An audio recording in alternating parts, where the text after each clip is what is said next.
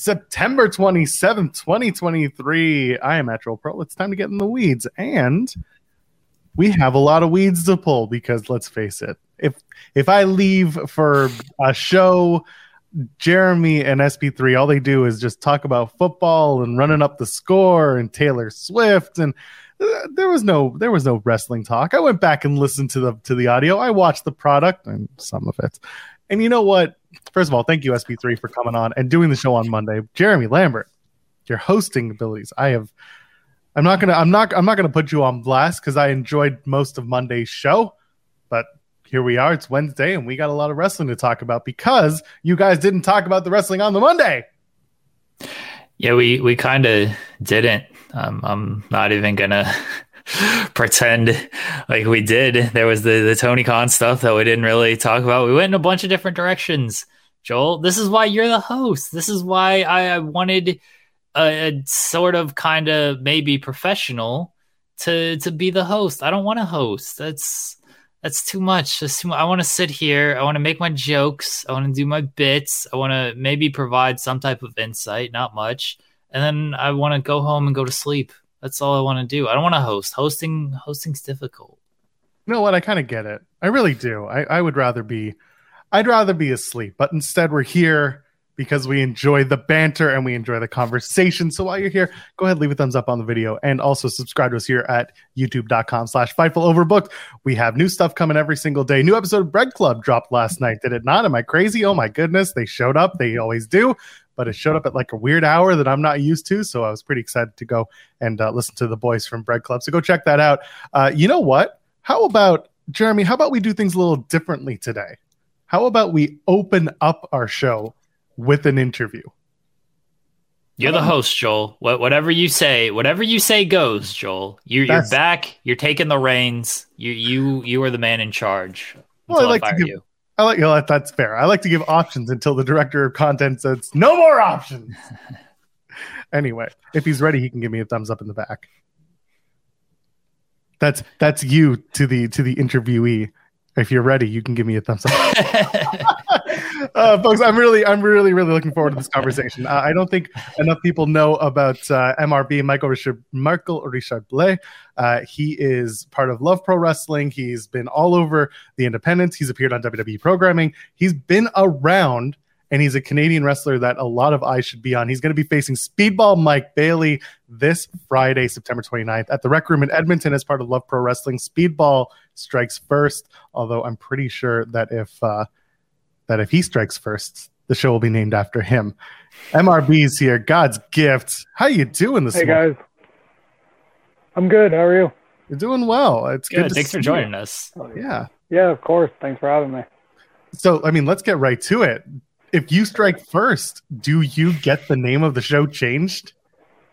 I think it should be changed if I strike first. I don't know how logistically possible that is in the time frame, but it would be kind of cool if you could see our little graphic on the screen behind us, and all of a sudden it just flips to MRB strikes first if I hit him first. I feel like I'm gonna have a conversation with the graphics team over at Love Pro Wrestling and just be like, get it ready. I believe you have a decent relationship with them, so you might be able to make it happen.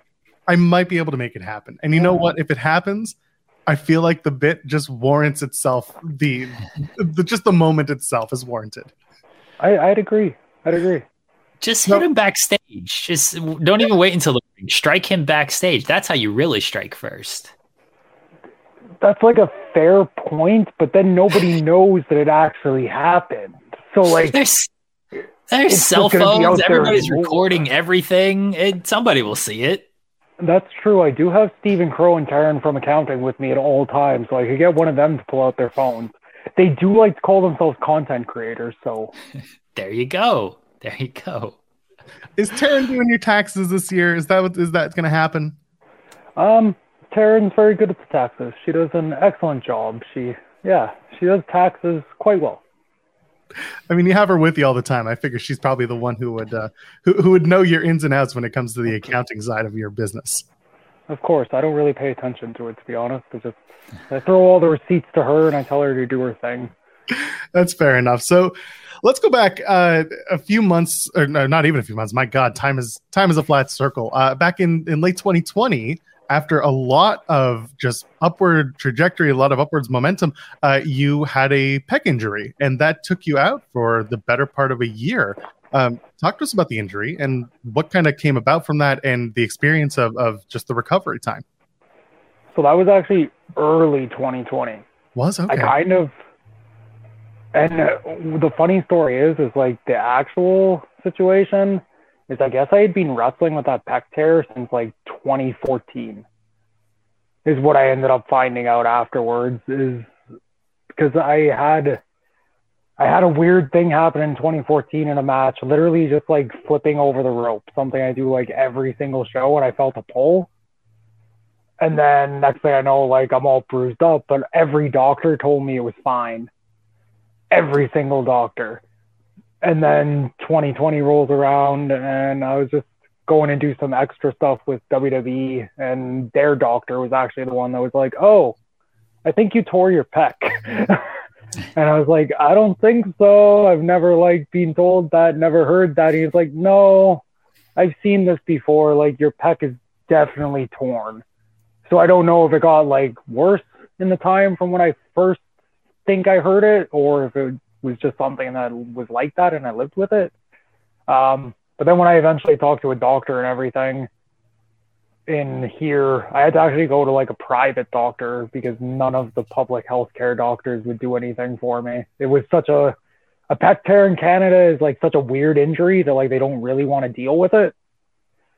So I ended up going to a private doctor, and the private doctor looked at all the like MRIs and like, I guess you can see scarring and stuff. And he's like, "No, it's been torn for a while. You have to get this fixed." So yeah, then I kind of got lucky in a sense, whereas like the pandemic wasn't lucky for anybody, but for me, it meant I didn't really miss that many shows, if like any, that were actually running in front of an audience, because I got my surgery during the pandemic.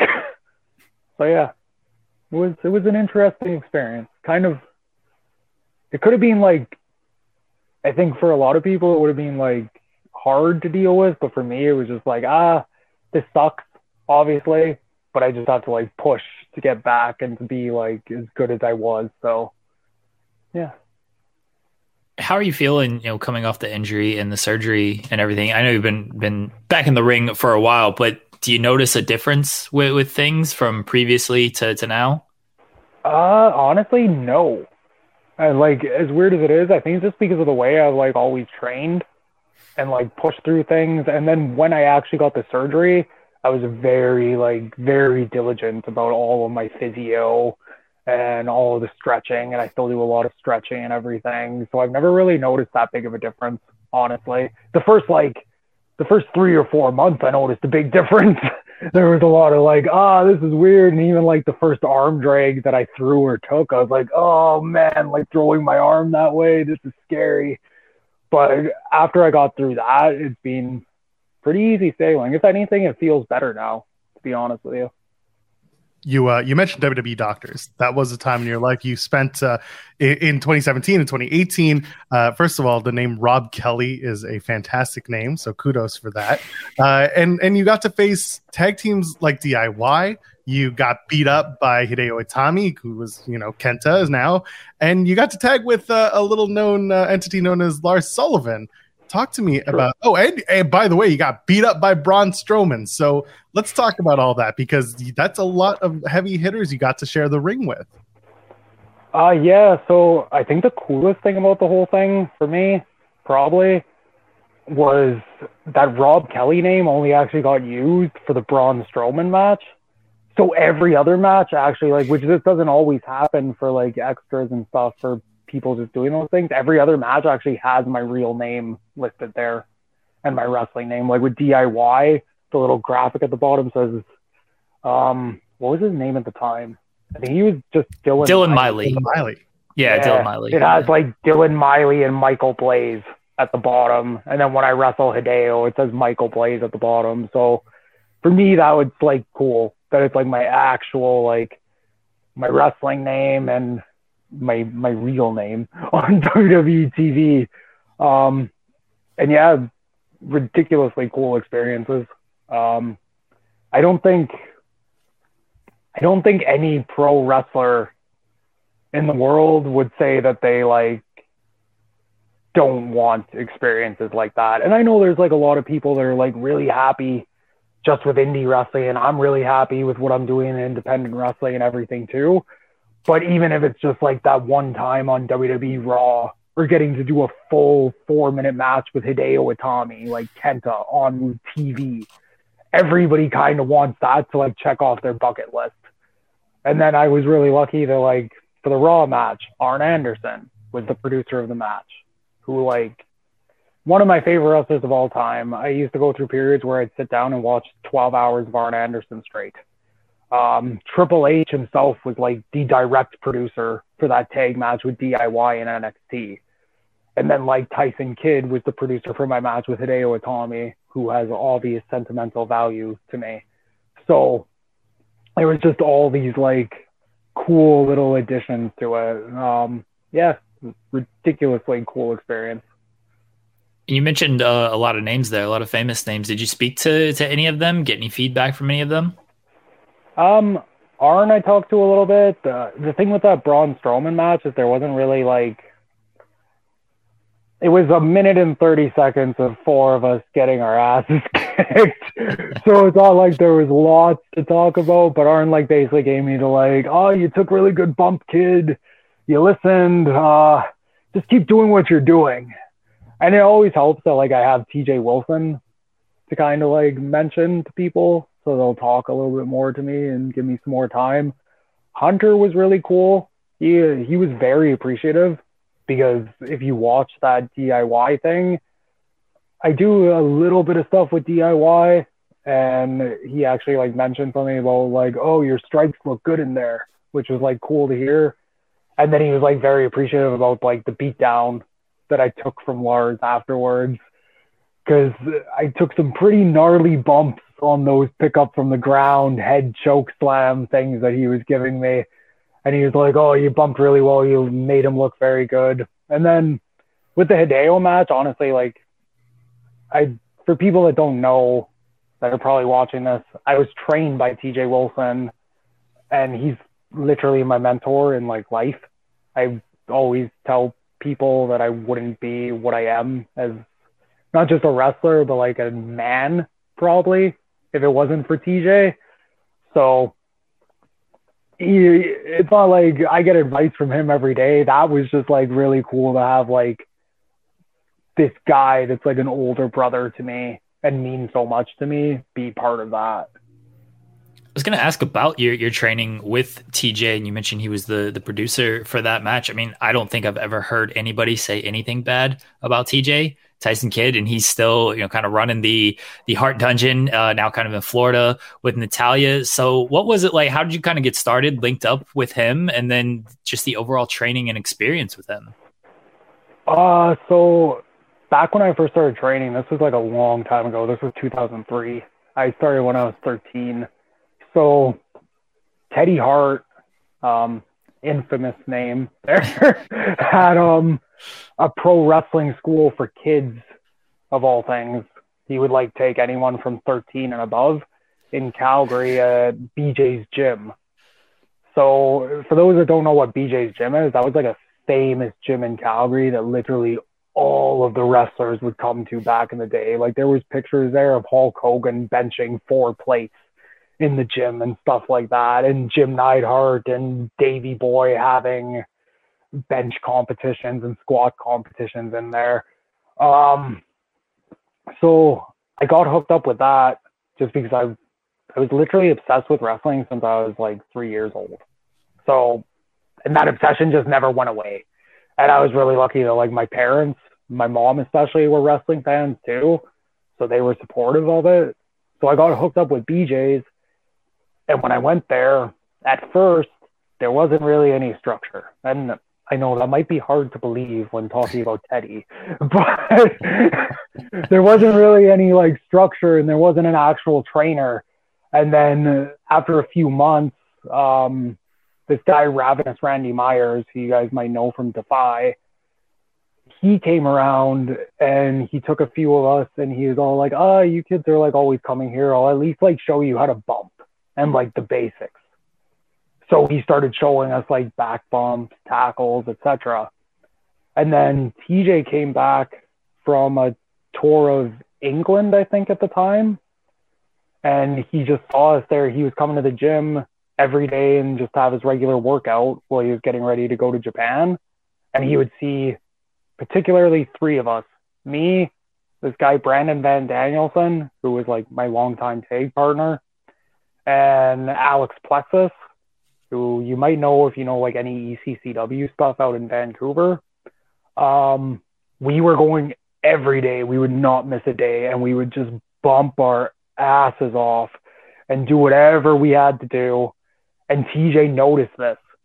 So then one day he looked at us and he was just like, hey, do 100 squats. Because like we didn't really do much conditioning stuff as like kids. There wasn't much structure.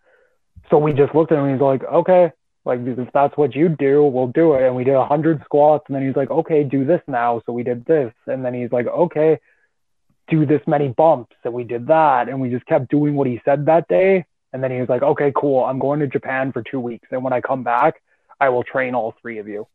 Just because you like listen to me and you guys clearly want this. And I've not seen like kids that want it as bad as you guys clearly do. And then after that, he came back, and at first it started 2 days a week with TJ. And then he started having fun, is how he puts it. And then it turned into 3 days, and then 4 days, and then 5 days. And then there was a period for a little while where like, unless there was a Stampede show that week, for a few weeks in the one summer, we were going like 6-7 days a week. And just mostly me and Brandon would be the ones that would make that many days. And we would just train with TJ, and he'd get us to run through things over and over again. Practice makes perfect is like the saying, obviously. And give us every little bit of knowledge he knew at the time. And then that kind of transfers over because he's never held anything back from me. He's like helped me a lot this entire time. And yeah, that's the biggest thing with TJ is he will not hold back his knowledge. He's willing to pay it forward to everybody, and he's the man, basically. It seems like with paying it forward, I mean, you've taken the reins, and there's the Clandestine Wrestling School, which is the Clandestine Wrestling Society, which is, of course, the hoodie that you're wearing now. Talk to me about the school. Talk to me about the teachings, the type of students that you have, and just the experience of being a wrestling teacher, coach. So a big thing with that, I started training people at a different school in 2019. I'd done a little bit of like smatterings of like if the Prairie Wrestling Alliance at the time would get like a building for a couple months at a time, I would like kind of help run the training there. But in 2019 is when like I really started doing it. And it was actually when I got back from the WWE tryout that I did that year. And I just came back, and my thing was like, I was waiting to find out if like anything would come of it. And my thing was like, well, I just found out some of the drills that they run in the performance center, and I know all this other stuff from TJ and all the seminars I've gone to over the years. Why not like give it to some of these people? Like if they want to do it, if they're going to come put the work in, like here's the roll drill that they do at the tryout. Here's this exact drill that they do at the tryout. So if you ever get this opportunity, you're set up. You kind of know what you're going into a little bit more than maybe even I did. And then over a little bit of like time, eventually we get like the email back from that tryout. And basically the email was just like, you did really good, maybe next time. And I was like, man. And then it was one of those things though, where I always tell people you can go on like, sometimes you come at like this fork in the road and you can go one of two directions. You can go the weird direction that's going to make you bitter and just upset. Or you can go the other direction. You can find something that's like, okay, that's fine.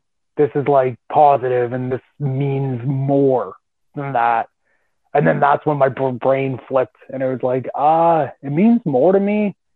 I still want to make it. I still want to do my thing. I still want to be like doing everything I'm doing now and more, hopefully. But it actually probably means more to me to like pass on everything that I've been able to learn over the years.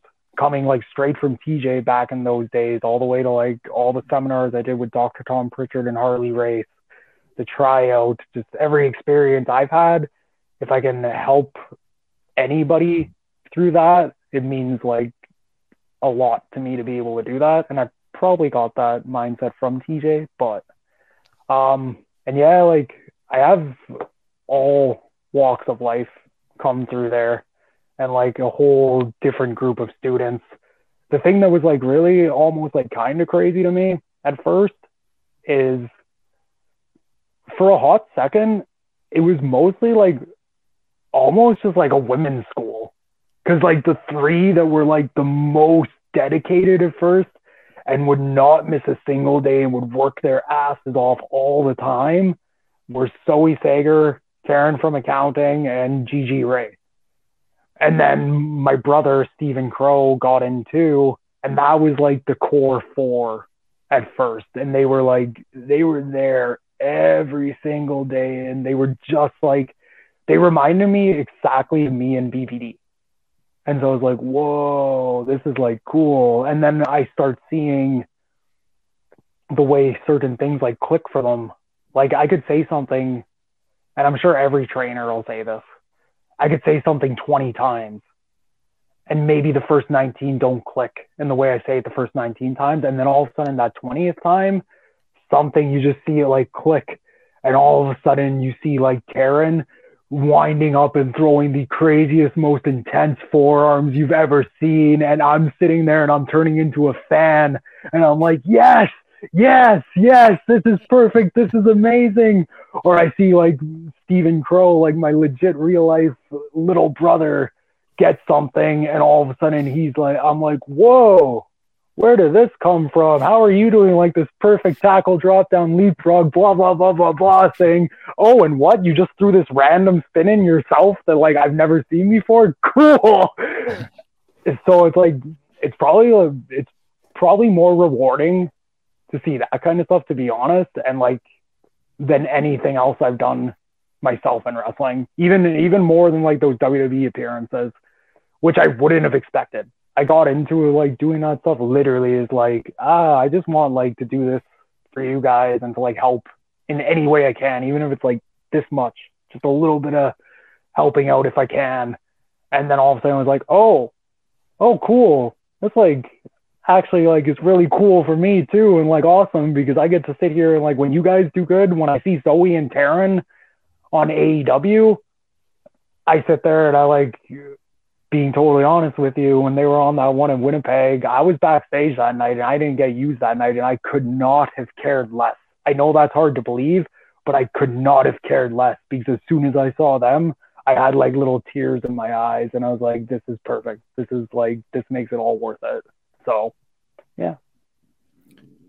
Well, as we start to wind down here, what was your reaction when you found out you were facing Speedball Mike Bailey? Because I know Spencer Love and the guys were happy to bring him in with everything, and it's obviously a big match. Like Speedball is one of the top names, on the entire scene right now, and they're trusting you with this spot. So, what was your reaction when you were told, "Hey, you got the Speedball match"? I was very grateful and very, very happy that was the decision that Spencer came to. Because obviously I respect Speedball, and he's got like a ridiculous resume, and he's a very good professional wrestler. And when I watch him, I'm like, oh, this is like a guy that I could do something really cool with. And so that's like, just personally for me, that's a cool thing.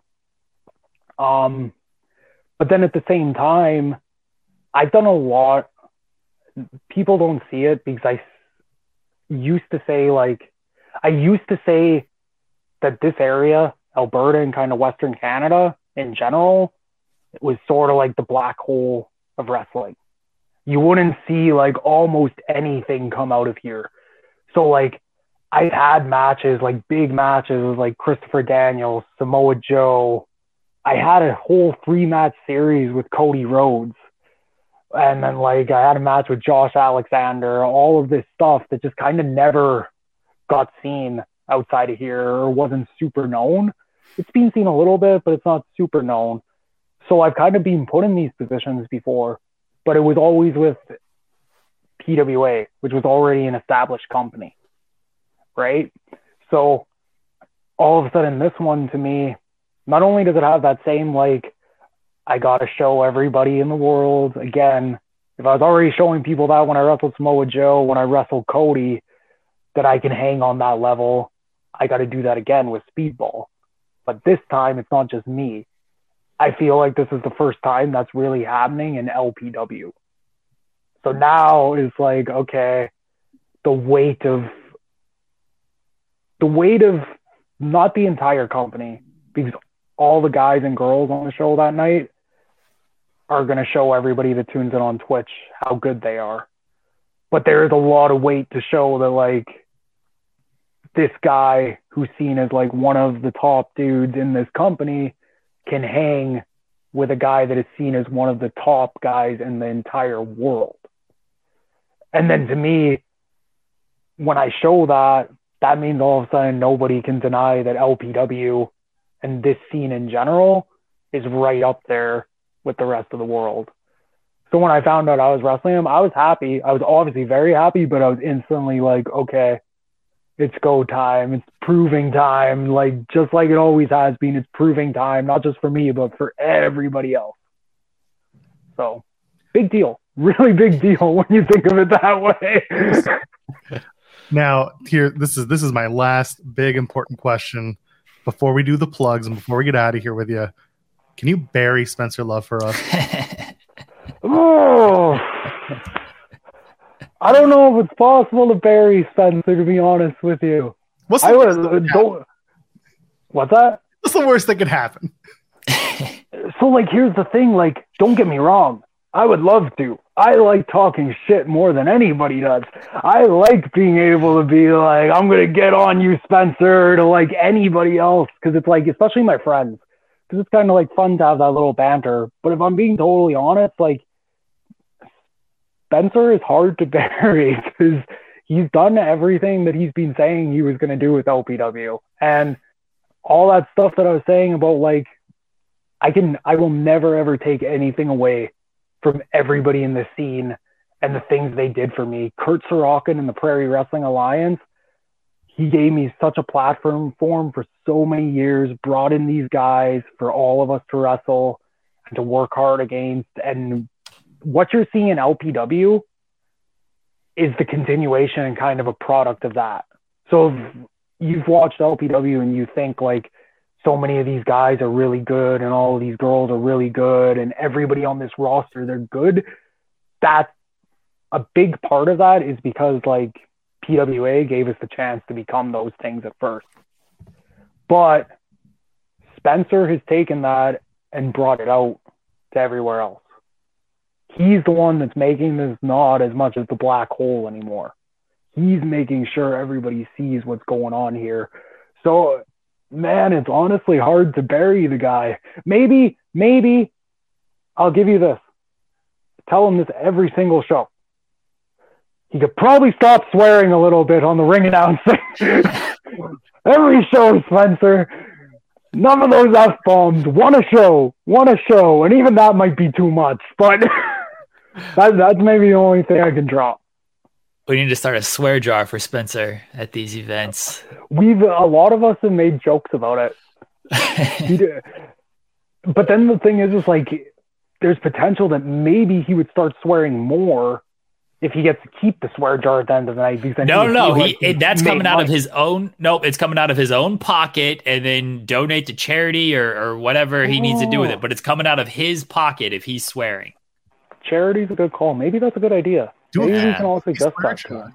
50-50 swear jar. Half can do a 50-50 draw, and then the other half you donate it to whatever you guys want, just not to Spencer Love's pockets.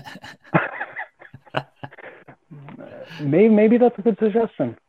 There's a lot going on for you guys. Thursday night, it's Love Pro Wrestling versus Clandestine Wrestling Society. And then Friday night, LPW presents Speedball Strikes First. Of course, our buddy MRB is going to be taking on Speedball. Both shows, correct me if I'm wrong, at the Rec Room in South Edmonton? Yep. Wonderful. Eventbrite has your tickets. MRB, get your plugs in before we let you go. All my plugs. You can follow me. I make this really easy. That little name you see on the screen, God's Gift MRB, you can literally follow me at that name on every single social media platform. And you can follow the Clandestine Society on every social media platform at Clandestine SOC. And you can check out the Clandestine Society website at clandestinewrestlingsociety.com. And then I got a lot of upcoming shows, so I don't know how I'm going to list them all. I got WrestleCore at the end of October. I've got PPW in Saskatchewan at the end of October. I've got WPW at the beginning of October. And, of course, the 2 Love Pro Wrestling shows every single month, the last Thursday and last Friday of the month. One last thing that's a big thing coming out this week for Love Pro Wrestling, though. We've also got that Speedball Mike Bailey seminar on Thursday, which is a big deal because it's been since we started the Clandestine Wrestling Society to help bring other people here, because I can teach a lot too, but it's always good to learn from some other people too. So I'm really happy that with Spencer and we were able to set that up, and I'm really looking forward to seeing the people that signed up getting that experience. But yeah, you hit the plugs for this week. Friday especially, make sure you tune in on Twitch, and if you're in Edmonton or the area, make sure you're at the show, Rec Room South Common in Edmonton, MRB versus Speedball Mike Bailey, and I promise you, it will not disappoint. We're looking forward to watching it on Twitch, because I unfortunately can't be there live, but if you are, like MRB said, go check out the show. Otherwise, go to Twitch and check it out on Love Pro Wrestling's Twitch account, a site, whatever it is, on their stream, whatever they call it these days. We're on Twitch too, but I don't remember what it is. So anyway, MRB, thank you so much for joining us this morning. Thank you. And thanks again. Thank you, guys. Thanks very much. Enjoy your weekend. Enjoy it. Take care. Give Spencer a big hug from us. Yes. I'll give him a massive hug. I will squeeze him so tight his ribs break. Perfect. And I'll swear less. Yes. Good call. That's true. I got you here. Thanks again. Thank you. All right. MRB, that was good, Joel. That was good. Good job, Joel Pearl. Oh, thank you so much. No, you know what? I reached out to Spenny and I was like, hey, you guys have a show coming up this weekend. Let's spotlight some of your people. And immediately he's like, oh yeah, I can scrounge someone up, and I'll peek behind the curtain. He's like, I'll send a code DM. It'll be me, the talent, and then Joel, I'll with you in it. So basically a 3-way DM. I'm like, yeah, sure, no problem. And so I see a DM pop up, and it's Spenny, MRB, and me. And Spenny's like, Joel, MRB, Joel. And again, pulling back the curtain, MRB and I met at the GCW show in Toronto back in April. We didn't really get to have much of a conversation because I was like running around trying to interview a bunch of talent. Unfortunately, at the time, MRB was not as much on my radar, so I didn't have much prepared, but like said, hi, how are you? Just a quick hello. But this was the opportunity. So he sees that it's me, and he's like, of course it's Joel Pearl. And I'm just like, it's always me. So we had a really, really, really good, chat this morning. I appreciate him. I wanted to ask him about that because he was in the scramble match for a GCW show. And that's like a famous way to start your GCW appearances. He was also in the clusterfuck like a couple years prior to that, but being in a 6-way scramble is like a rite of passage if you're in GCW. So it's good to chat with MRB. Good to just have him on the show and catch up with him. It was a very fun conversation. Getting the insights from TJ Wilson, always good, and I appreciate you tried to get him to bury Spencer Love. I was going to ask if you didn't, but the wife messaged me and said we got to be nice to Spencer, and I disagree. This is seeing who's going to the show just out of mutual friends. I am a little upset that I'm missing out, but it's also why don't you go, coward? Well, because Edmonton is a far flight, and it's expensive to fly within Canada. So there's that. Drive. That's even longer. I don't think I can do that. Coward. Well, in this case, I will take it. Let's see. How long is the drive to Edmonton from here? If I'm going to drive from my house, it is get this. Wow, this is taking a long time. It is a 34-hour drive. So Leave now. You'll get there by Friday. You'll be fine. We just in time. 8 days if I want to cycle, and 30 days if I want to walk. I assume that's nonstop. You should drive. It'll be fine. It'll take a while. I'm not doing it though. I didn't realize it was legit like 34 hours. That is kind of insane. I'm telling you, man, this country is like, everything is very spaced apart. That's why, like, whenever I'm in the States, whenever I was touring, when I was working like in music, it'd be like, oh, we have like a 4-hour drive to the next, or like a 45-minute drive to the next major town. We don't get that here. It's between here and Ottawa, from Toronto to Ottawa. That's about a 5-hour drive. Do you want to keep complaining about living in Mexico North, or, you know, you cried to start this show. You guys didn't talk about enough wrestling on Monday. Mm-hmm. Now you're crying about driving, and you're crying about where you're living and your poutine and all of this stuff. Do you want to get into the wrestling, Joel? Instead, or do we want to talk about geography more? I mean, Jade Cargill just moved, so geography is on the table. I don't think she's actually moving to Florida, but maybe she get a nice pied a terre and stay there for a few during her training she'll have a place to crash at night. Anyway, Jade Cargill officially signs with WWE. They roll out the red carpets.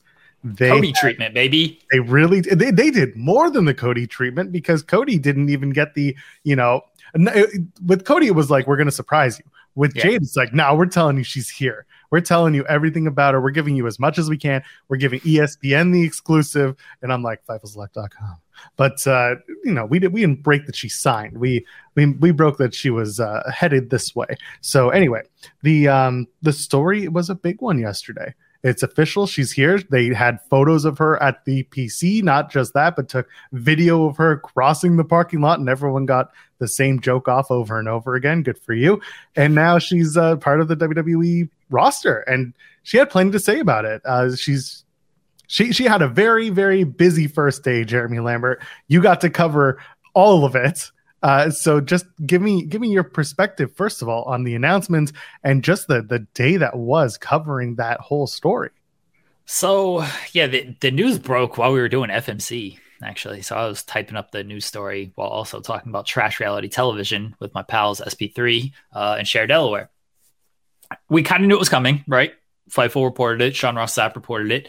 September 13th, after the episode of Dynamite, that she was going to finish up. And that's why they did the, at the time, weird, hey, this match is on Rampage in 2 days, taped type of thing. She ended up going to WWE. She officially signed. You're right that it wasn't the Cody treatment, and that it wasn't a surprise. Like, they just went ahead and announcement. It was, if people recall, and I certainly do, because I was covering it all live, Cody returned to WWE. I think like Variety or Hollywood Reporter put out like an immediate interview with him.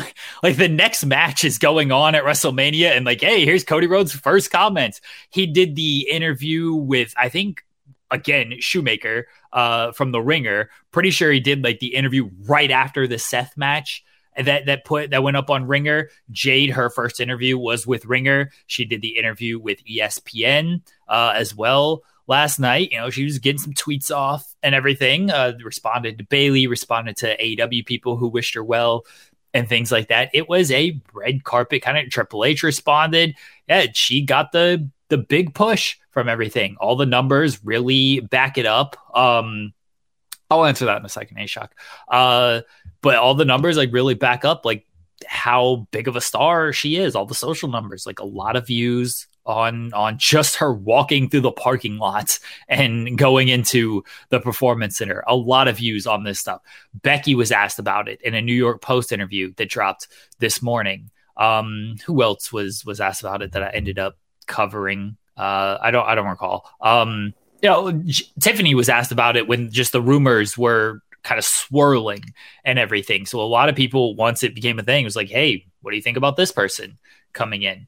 She mentioned matches against Bianca and all of this stuff. So a couple of things here from A-Shock, who may not be an AI bot. By the way, he's an AI bot. Okay. All right. What do you make of Jade's interview? So she did a few. I've said this before a lot about Jade, and I'll continue to say it.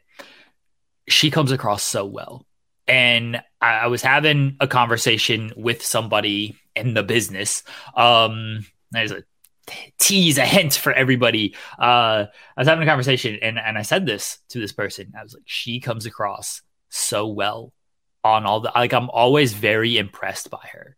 And this person told me, like, yeah, no PR training, none of that. Like, and I was like, well, I can kind of see that because I don't know if anybody in AEW has had PR training, and she's spent her entire career there. I know they had like the meeting not too long ago about like, hey, do this, do that, but that was a very recent thing. I don't know prior to that how much PR training like any of these people had. That's WWE included. I'm sure they're told certain things and whatnot, but I don't know if they go through this big crash course of, hey, this is what you need to do. This is what you need to say. I imagine a lot of it is just you're trusted in these positions with things. And she's clearly been trusted. I also like I always get confused of married, dating. Her partner is Brandon Phillips, former baseball player, Cincinnati Reds. Great. That dude. She always speaks very highly of him, how much she's learned from him. I imagine throughout the years, she's just picked up things through that of how to handle the media and what to say and what not to say kind of things. I'd imagine that's part of it as well. But otherwise, like, she just comes across very well spoken, just she knows what to say and what not to say. Like, she does. She's asked, like, what brand are you going to be on? She's like, I know, but you got to tune in, type of thing. She knows to give the teases and everything. She's just I'm always getting impressed by her when she does this, because she is so new to the business and people can get caught up in that. Look, people have been around for 40 years can get caught up of like, I'm just going to say this and go off and you're not going to be able to say anything. She is a media dream in that sense. And this is why I think she should have always been on, whatever she could be put on for AEW. She could have been on these talk shows. She could have been on Hot 97. And they did give her a lot of these appearances, by the way. I don't want to downplay AEW like they fumbled the bag, as everybody wants to say. They didn't do enough PR with her. They put her on a lot of this stuff and tried to position her very well outside of the company. As we talked about when kind of this news first broke, there is a difference between where AEW can position you and how much media and attention you can get from outside of wrestling while in AEW, and how much attention you can get when you're in WWE. And Jade mentioned as much, like, you get the machine behind you. This is something Cody's talked about a lot. You get the machine behind you. And when that machine is behind you and you can get all of these opportunities, WWE's got the platform, man. I know people would just want to focus on, the creative, and there's obviously a lot of bad stuff. They just released 30 talents a week ago and a bunch of employees after the merger. But when it comes to just goals certain people have, a lot of those goals could be a lot more achieved in WWE. And it sounds like some of the goals Jade has, they're a little bit more achievable in WWE. And that seems like it was a big factor in her wanting to go there. I love that you mentioned the PR or the no formal PR training. And I think you hit it on the head. She has a partner who has been involved in professional sports like she has, who has been put in front of microphones and cameras and can impart some wisdom. And it's nice to see that if they're both learning from each other, then that is something that's very, very important to pick up. And she presents very well. You're right. She had a lot to say. And listen, also some of these questions, like, this isn't me, going after any of the media. It's just like some of the questions are ones you expect to hear and ones that you can kind of prepare for in certain ways.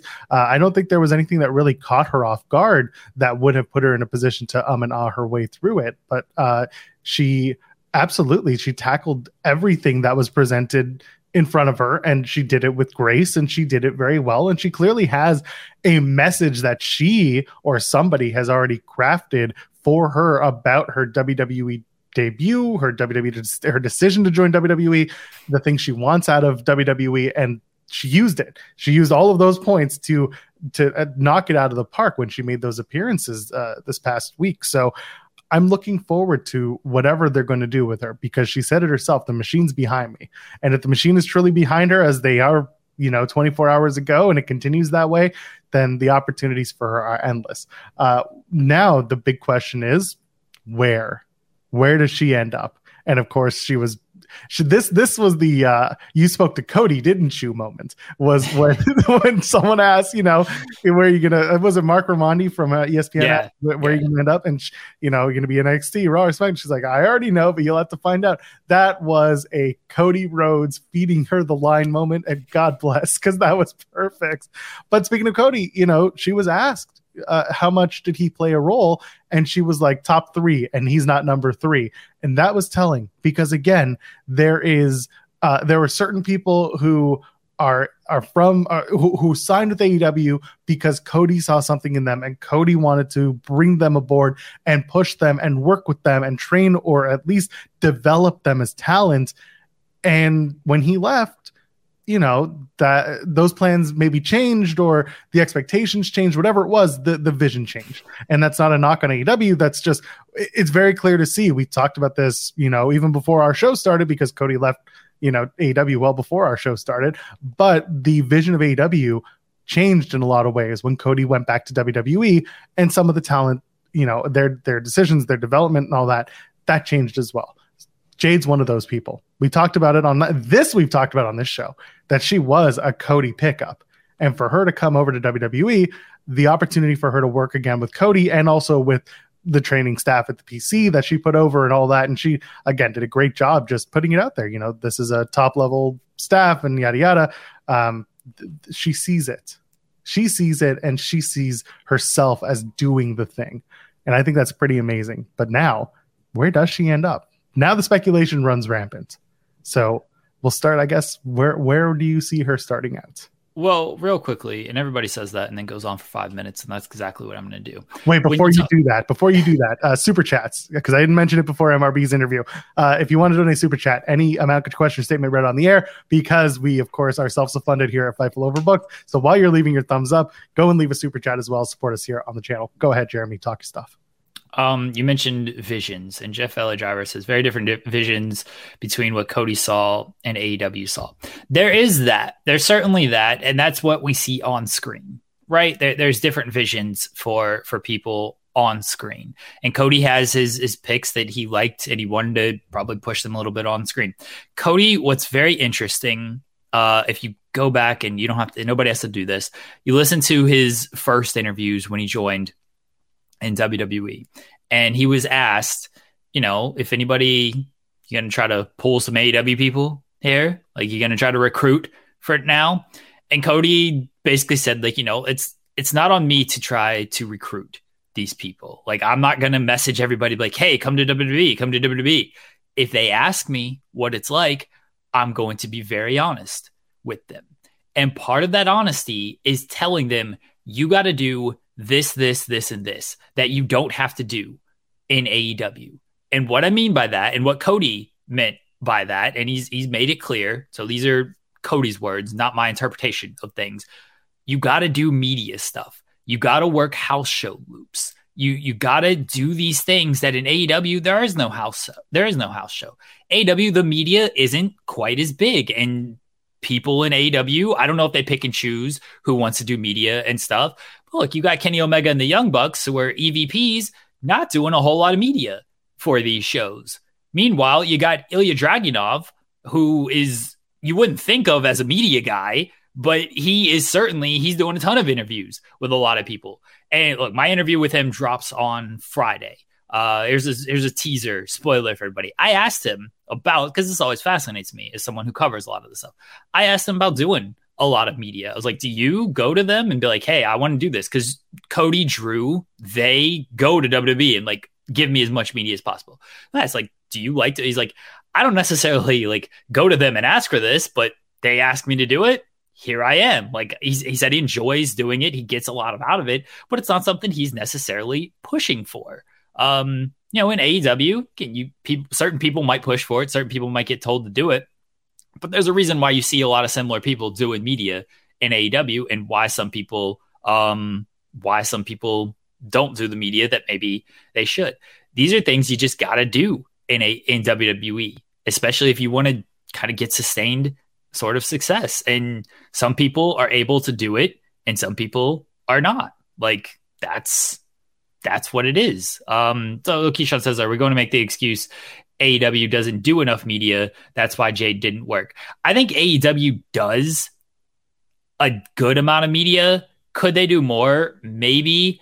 I also think it's just they're the second brand and that's their place. I said this heading into All In, where that's their biggest show. One, the show's over in London, so the media doesn't always translate the same. But I thought they could have done more media in London leading up, and I thought they could have done more media here. But it's how much do some of these outlets want to cover of that stuff as the second brand, which AEW is. I don't know how all of that stuff works. I'm honestly, like, I just know what I see of who does media, what outlets they do it with. But there's certainly a budget, and just a budget not only financially, but I guess spatial wise, of how much you're going to cover with this kind of stuff. We're wrestling websites. All we do is cover wrestling type of thing. But like the New York Post, they're like, oh, we're only going to run 2 wrestling stories this week. We can only do 2 things this week. Okay, what are we going to do? Do we want to do 1 WWE, 1 AEW? Do we want to do 2 AEWs? Like, I don't know how that stuff works. So I can only comment on what I see when it comes to how much media is out there. But I do think that is part of the vision. Cody sees in certain people, Jade, one of them, Ricky Starks, another one, of like, he sees that they want to push for stuff just beyond wrestling, just beyond what you see on screen. They want to do the media. They have visions beyond sort of wrestling. I think that's why he took a liking to them. And I think that's why they all kind of have conglomerated together. Now, where does Jade go? To WWE. We just explained this. Yes. I think breakout tournament is what people seem to be hinting at, right? Like, everyone seems like, okay, breakout tournament, but it feels she's just got to win that, though. And then, okay, she wins that, and then does she have a feud for the NXT championship? This rollout feels so big right now that just starting her at NXT and just, I understand, like, get your feet wet type of thing. I get that. But man, it feels like she's just should be immediate Raw, SmackDown. It feels like NXT is a little too small based on how much they have already pushed this. So I think because they decided to announce the brackets for the NXT Breakout Women's Tournament at No Mercy, I think we'll see Jade at No Mercy. I just have that feeling. I had to clear my throat. So again, if she has an NXT stint, it's not a long one. It's a conditioning stint. It's an opportunity for them to get an idea. How do we feel in the ring? How do we look in the ring? How do we work with the cameras? How do we work with our style, the WWE style that people always talk about? How do you do with that? Especially when there are people in the arena, there are people on in the venue versus, just in the PC working to a hard camera with like 5 people. This is different. Jade is not someone who has a lot of experience working in front of big crowds. And this is not a knock at AEW. Most of her career when it started was during COVID. And there was no one except for other wrestlers at Daly's Place. And then by May 2021, she was, we're off to the races, and now people are coming out to the show. So I think that there's an opportunity here for her to get acclimated to the WWE style, to the WWE way of shooting and angling and all that stuff. And it starts at NXT where the pressure is a little less, not in a bad way, not in a we don't trust you kind of way, but in a we start somewhere. And I go back to the rights fee conversation. I go back to the Becky Lynch's there and Dominic Mysterio and Seth Rollins shows up.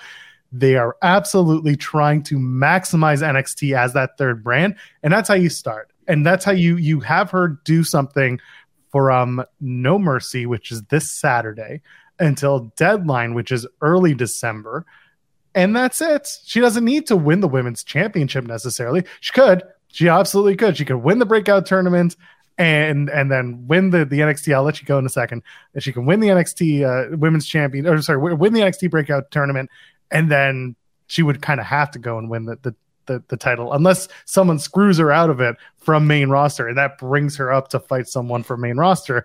A lot of people talking about Nia Jax. We'll get to that in a few minutes, but the one thing I do not want to see as a debut, and I'll put this out there now, is something I see a lot of, and that's the Royal Rumble. Because if you're not going to have her win the Rumble, then why bother making her appearance in a ring with 30 other people a big deal? It's not going to be. It's going to get shaded over like that. She can enter number 30, but like unless she wins at that point, what's the point? What's the big deal? Give me a build. Give me something more than just like, oh, she's here. It's the Royal Rumble. Oh my God, it's Jade. Could it be? Yeah, could it be? It is. It's not it to me, at least.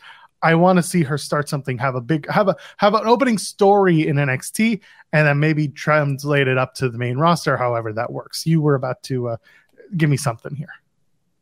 Title Tuesday, Joel. Let's go. Tag titles for Jade and Cody. Close. Oh, okay. Close. Cody Rhodes, Dominic Mysterio, NXT North American title. Cody wins. Main event. Jade Cargill, Becky Lynch, NXT Women's title. Jade wins. Closing shot. Cody and Jade holding up the belts on Title Tuesday. Let's go right there. I love it. Oh my That's it. That's what we're closing Title Tuesday with on NXT October, 10th. I believe it's the 10th. October 10th. The 10th, yeah. Going up. It's Title Tuesday. And for those who don't watch our show on the regular, we've been talking about Title Tuesday for a while because that's actually the AEW Dynamite episode that's airing that night. Dynamite's going to be on October the 10th, which is a Tuesday night. So for one night only, it's going to be NXT versus AEW, at least as of now, unless NXT is just like, for one night only, we're going back to where it all started, back to Wednesday. They're gonna compete and they're gonna stack that show. Yeah. Cody and Jade closing shot, baby, with the belts. Oh, the discourse the following day. I ain't paying attention to none of it, but I imagine the world of Bard, and that's all I care about. If you want weird discourse, the Jade stuff was one thing. Last night on NXT, Thea Hale debuted her new gimmick, her new, look and everything. Spoilers, it's all black because she's a heel now. But she also came out to a new theme song, and for Impact Wrestling fans, your ears perked up because that's the same theme that Jody Threat uses. And so I pointed it out, and people were getting real weird on the internet about it. So just saying, if you think our idea is going to get some views, I put out something completely innocuous and people got weird. So be prepared, Jeremy. Be prepared. I'm going to answer this comment from Keyshawn, who says she didn't work, as in she didn't feel like a star. AEW was trying to make her out to be.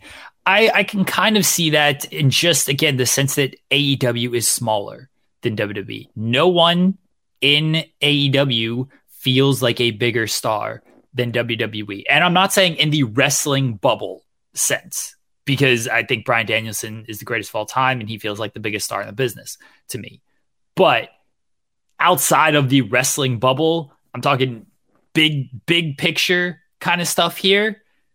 WWE just has a foothold on all of that stuff. Roman Reigns is a much bigger deal than anybody in AEW. Cody Rhodes is a bigger deal than anybody in AEW. This doesn't mean they are, the biggest stars in the world and stuff, but there is levels to non-wrestling stardom. There's levels to stardom in general. And I know people are going to be, I don't know if they're going to be mad, but whatever. Taylor Swift invented football this past Sunday, Joel. I don't know if you heard about this. I did. But this is legitimately what I'm talking about when I'm talking about levels. Because the NFL is huge, right? The NFL is maybe the biggest sport in the world. I think it is. I think a lot of metrics back that up. Travis Kelce, Super Bowl winner, the best tight end, one of the best of all time, certainly the best today. Big star, one mainstream, two certainly in the sports world. Taylor Swift shows up. There is a level above Travis Kelce and even the entire NFL when she shows up. There's just levels to this kind of stuff. And maybe we don't always see it because we are in such a bubble, and I understand why people might not see it. You get a reminder of it when you see stuff like this. When you see, hey, here's Taylor Swift showing up to an NFL game. You think the NFL is big. Taylor Swift shows up. Oh, there is a much different level where jersey sales go up 400% because this woman just shows up to the game. Like, levels to it. And there's just a level to Jade Cargill, where she could be in AEW and where she can be in WWE. By the way, just to piggyback off of your NFL reference, that's what the Super Bowl halftime show is every year. Yeah. There are people who are like, oh, Metallica should be doing it, or it should be John Bon Jovi. No, because they realized that in the old days when they had those acts, there was a drop in interest. No one cared. And as it became more and more popular to be in the Super Bowl halftime show, it wasn't for the same people who watched the game. It was for the people who wanted to see the stars, the pop stars, the big showcase of entertainment. That's what it became. And as a result, like, now the joke is like halftime is go to the bathroom time. And then everyone else who was not watching the game will suddenly be watching the TV. Nobody switches out. The ratings don't dip. Everything stays. It sometimes gets higher depending on the talent that they bring on. But point being, the crossover appeal is a big deal, especially in wrestling where we need it. Andrew Zarian says Nipplegate needs to happen again. Zarian, there's enough Nipplegate where you are. We're done with that. The crossover appeal, I see people in chat of like, why does this matter? Why is this important type of thing? It matters to the wrestlers. Like, I know we like to just think of, oh, what does Jade Cargill, the crossover, bring to WWE? Who is going to pay attention to this stuff? We got to remember these are human beings with their own ambitions and goals anyway. And if you listen to Jade, she outlines these ambitions and goals. You know, she wants to transition into movies at some point. She wants to accomplish these things outside of wrestling. So it matters to them. And at the end of the day, it is their life. And they're the only people who matter when it comes to this decision. We can sit here and we can talk about it and we can debate it, and everybody can get online and be like, why'd she leave AEW? Wow, everything was going great there. She could have done this. She could have done that. Why'd she go to WWE? They're not going to book her well. The creative's going to be bad. Some people don't care about that shit. Like, they just want to go, and they have their own goals and their own ambitions, and you let them make their decision and you let them be happy with it. And right now she's happy with it. I don't know how she's going to feel about it 2, 3, 4, 5 years down the line. Who knows? A lot can change. A lot can change in a week. Certainly a lot can change in 5 years. But right now she is happy with her decision. This is what she wanted to do. I support her. You see, we get so caught up in the tribalism and all this stupid stuff. Look at the people in AEW who are happy for her. Sean Dean, Powerhouse Hobbs, Nyla, Ricky Starks. Everyone is happy that she is getting to do what she wants to do. Like, her friends are happy for her. They're not like, oh, how could she leave us? How could she backstab us? How could she leave the company? No, it's like, hey, you go do you, girl. Good on her. Good on her, man. Support your friends. Support your people. Support people who have their own goals and want to follow their own dreams when it comes to this stuff. We want to talk about the television show when she debuts and be like, oh, they could be doing this better. They could be doing that better. Sure, we can get into that whenever it happens. But for right now, let's not knock anybody for having their own goals and own ambitions and for wanting to do the things that they want to do and act like it affects us in any possible way. Because what Jade wants to do with her life and her career ain't got no fucking bearing on what we're doing with our lives and our career. Ain't messing with my money, that's for sure. But listen, helping my money, hopefully. Exactly. I was going to say, if anything, it's the opposite. Yeah. And you and I talked about this, you know, how many times a show do I say you and I talked about this? We talk a lot. 3 shows a week, Joel. It's kind of upsetting, isn't it? The only people more consistent than us are Busted Open Radio, and they've been doing it a hell of a lot longer than we have. They make more money than us too. You start paying us Busted Open money, I'll do this show 5 days a week. I will too. I'll do an After Dark too. I'll pull a bully. I'll do it. You know what the business is missing these days? Chair shots to the head. Back in my sorry, I'm going to stop my bully. Anyway, so you and I had mentioned this before. If Jade comes into WWE, it's more than just the wrestling potentially for her. There is an opportunity to have representation from one of the largest talent agencies in the world in William Morris. There is opportunity for her to branch out beyond what WWE offers through the TKO merger to be a part of a larger plan. And again, it's not a knock on AEW. It's just what plans are. It's what expectations or what career goals are. And she has always been someone who has very high goals set for herself, and she seems to hit them almost all the time, if not all the time. So this is a big win for Jade. It's a big win for wrestling and the potential for someone to go outside of the bubble. This is, again, the crossover conversation. Someone who goes outside the bubble and speaks positively about their experience in pro wrestling, when a lot of people come out and say, oh, it's that fake shit. It's that carny stuff. It's that, da. Feel however you want to feel. If there's someone who's there behind the scenes doing it every week, and they have a positive experience and they bring that outside of the bubble, guess what? A lot more people are going to be paying attention, and a lot more people are going to be like, oh, maybe it's not as bad as I've heard before. Someone who's on the inside actually has something nice to say and doesn't sound like a robot when they say it. And that's one of the big opportunities at hand. So I like that. I'm excited. I'm excited for what she brings to the television product, which is obviously what I care as a viewer. And just, I'm excited for her in general. I love this jumping back and forth stuff. It's great. It's so good. When Cody jumped, it was fantastic. When Moxley made his debut, fantastic. This is good stuff when these things happen. It makes the business interesting. It makes the television product interesting because you get fresh faces in there. And when WWE treats these people like stars, like they did with Cody, like they're doing with Jade, it makes it a much bigger deal as well. Like it just comes off, and it enhances the TV product. And that's, as viewers, that's what we should care about, right? I don't get caught up in the goals and ambitions people have in their own personal life. That doesn't affect you. That should not matter to you. It should mean nothing to you. You should just be happy for whatever they want. As a viewer, that's what you should care about. And as a viewer, I think it's going to make for good television. If it makes for bad television, then that's even better, because I love bad television.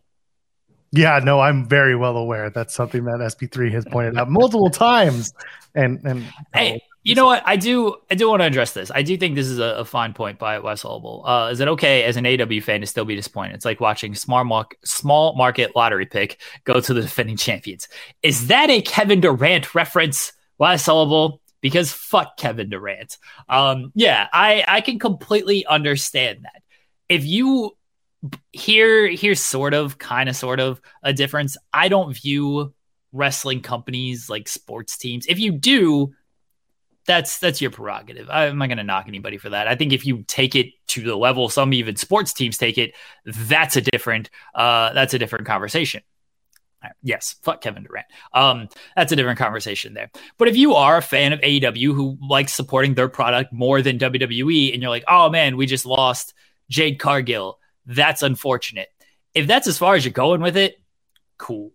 If you're like gonna fine, you want to root against her, okay. If you're going to root against her in a derogatory way, then that's when it gets a little, like, I do the fuck Kevin Durant thing as a bit, but like, do I still enjoy watching Kevin Durant play basketball? Yeah, he's still one of my favorite players to watch. Could I root for him on the Warriors? Could I root for the Warriors in general? Absolutely not. I could not do that.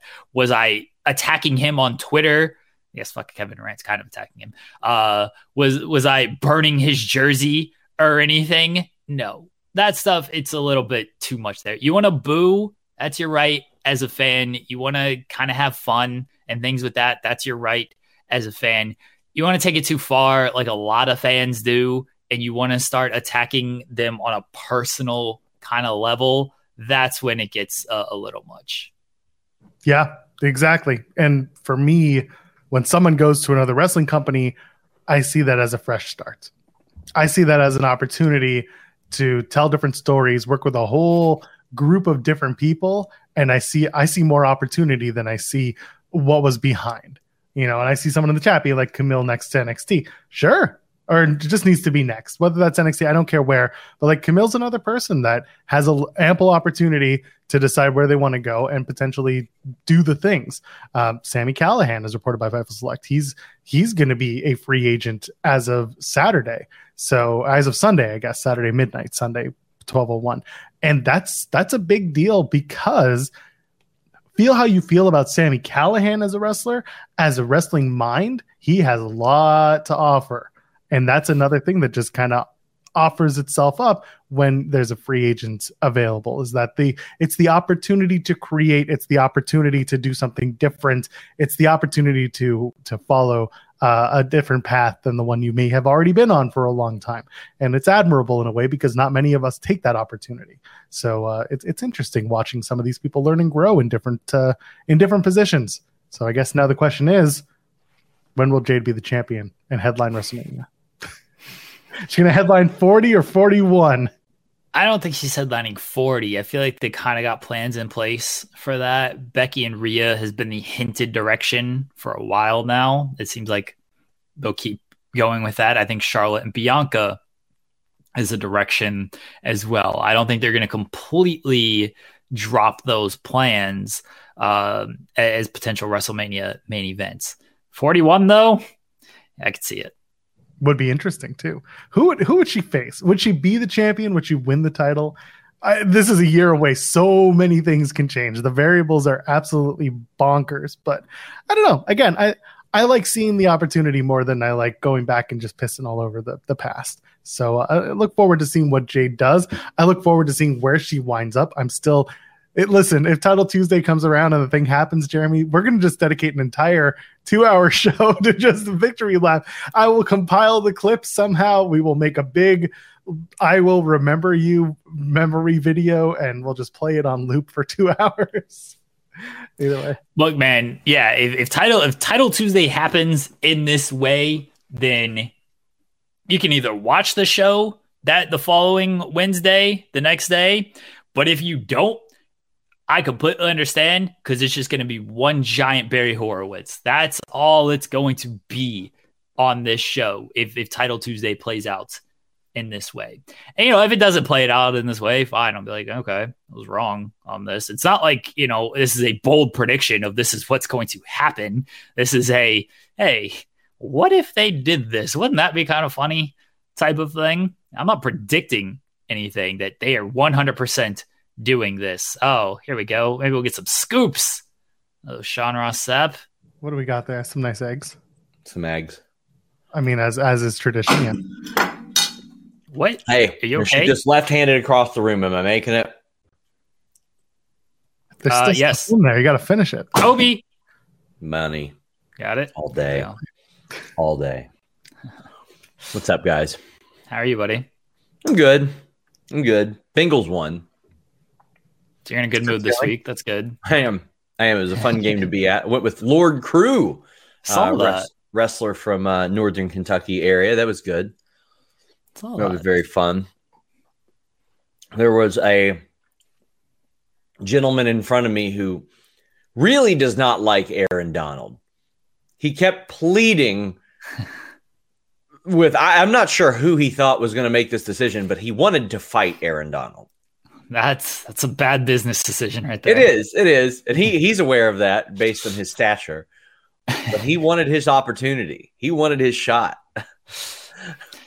Do you think I assume this man was a Bengals fan, so there's got to be some resentment for the Super Bowl and Aaron Donald basically game-sealing sack there. So well, the real resentment is on the pass interference call that didn't exist. There's where the real resentment exists. Funny enough, I believe since that playoff run, so 2021 playoff run, all of 2022 season, and 2023 so far, there are legitimately only 2 games the Cincinnati Bengals could not or should not have won at all.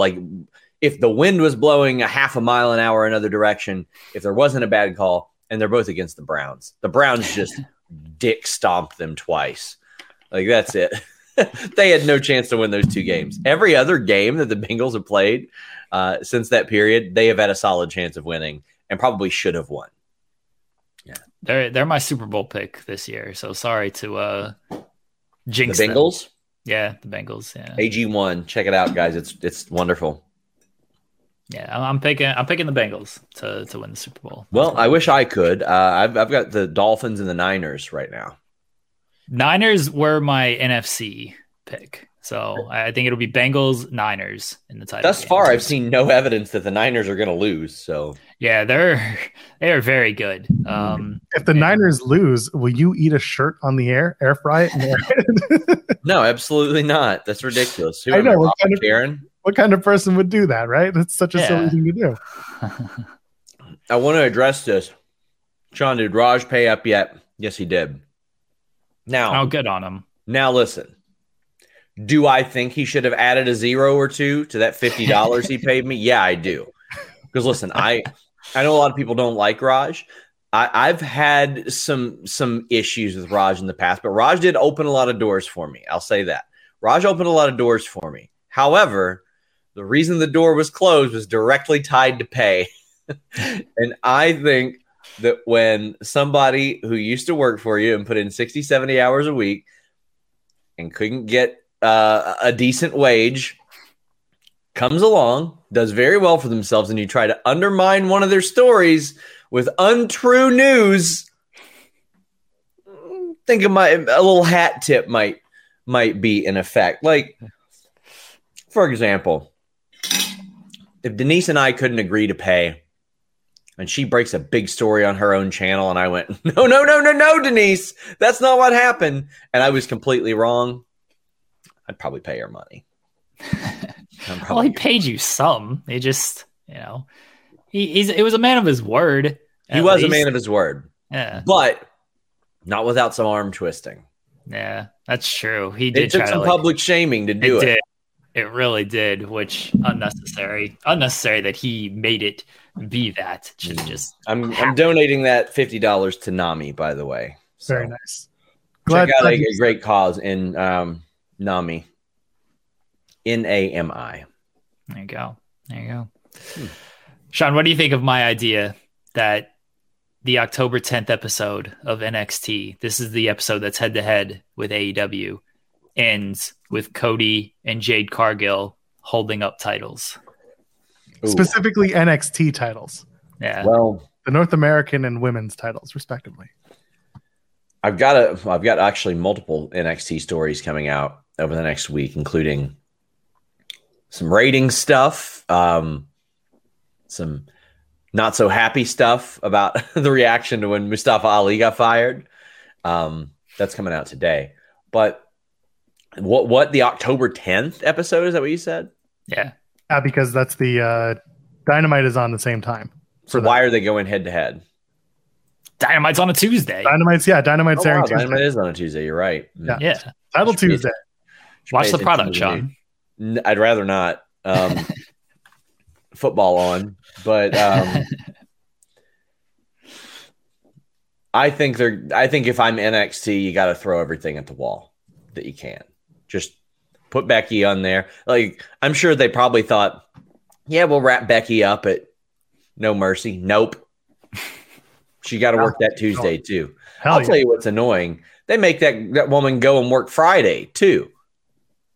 She's like a dark. Yeah. Unreal. It was only that one, though. It was only that Friday. Like, why do it? Yeah. It's sold out anyway. Why do you need her there? John Cena is there. You're good. Clearly not. She's the new coach. She's the new five knuckle shuffle. No, the most phenomenal rib ever. The Rock comes back. It's one of the best moments in years on WWE TV. John Cena is there, does a main event angle. Then he does a dark match, and they're like, hell yeah, man. What more can you send the crowd home on? And then they send the Viking Raiders and Alpha Academy out there for the last dark. Why did you bring them? I love them. They're wonderful. Ivar had an incredible match last week. Like, it blew my doors off. Like, why would you do that to them? It's so stupid. You got to send them home happy, Sean. Yeah. Okay, we got what we wanted to see. I love those guys. I'm going to hop off here. I'll see you guys later. Thanks. Bye, Sean. Have a good one. Tom Sox Rubus, by the way, sent a super chat saying, Sean is a very nice man. Thank you for always being kind to me. Thank you, Tom. Thank you. Go check out Loving Wrestling on the channel. We got that every single, what is that? Whenever we get around to it, it goes up. Yes. Loving Wrestling is every single time that we're able to post it. We have a packed schedule. We have a very packed schedule here. Yeah. Whenever there's a gap, that's when we post Loving Wrestling. So if you're ever wondering when's the next Loving Wrestling coming, the answer is the next time someone's out with a cold, flu, or just unable to do a show. So if you can find who that is and when it's going to happen, is your next episode of Loving Wrestling. Me right now. It's me. No, you already did your shows for the week. I mean, this one included, but you know. Yeah, I'll do a show tomorrow. I'll be here on Friday. I don't miss days. I try not to. Anyway, Joel, show up, rain, shine, sick, health, doesn't matter. I'm here for the people. You know what I wanted to ask Sean, and I probably should have? Wanted to ask Sean about the other side of our thumbnail this week, or this day. This Tony Khan buying New Japan rumor. So I went and I dug for where this came from, and it came from a random Twitter account that I've seen once or twice in my life. And they were like, I got it from two wrestlers and a backstage person who works there at AEW, saying that Tony Khan, the big era change is going to be Tony's buying New Japan Pro Wrestling. And then Sean flat out asked, hey, what's going on here? Where did this come from? Yeah. And Tony's like, but I'm also not going to debunk it, even after Bill Pritchard. Let's be honest. Let's be fair to Tony. He debunked the. I wanted to set it up so you could do this, but okay, go ahead. Fine. He debunked the buying New Japan part. He said that's not happening. That part, not true. Tony's not buying New Japan. The new era stuff. Amazing when Bill Pritchard's like, can we get more clarity on that? He's like, I have no intention of giving more clarity on that comment. Damn AI bot Tony Khan. That ruled when he did that. I laughed so hard. Yeah. New era. What do you think this means, Joel? I think that they have purchased New Era, and all AEW clothing and apparel will be ran and distributed by the New Era company. Hot Topic's going to be so pissed. Who will? I have not seen AEW stuff at Hot Topic. I also haven't been in a Hot Topic in a very long time. In years, I also haven't been in a Hot Topic in a very, very long time. So I don't know. The one idea that's been kind of bandied about is similar to the New Japan stuff, not a full sale of New Japan, but instead a stronger partnership with the US brand. Yes. And trying to incorporate more Strong with whether that's Ring of Honor or whether that's AEW as a whole, starting to incorporate more of the LA Dojo as potentially an official AEW training facility.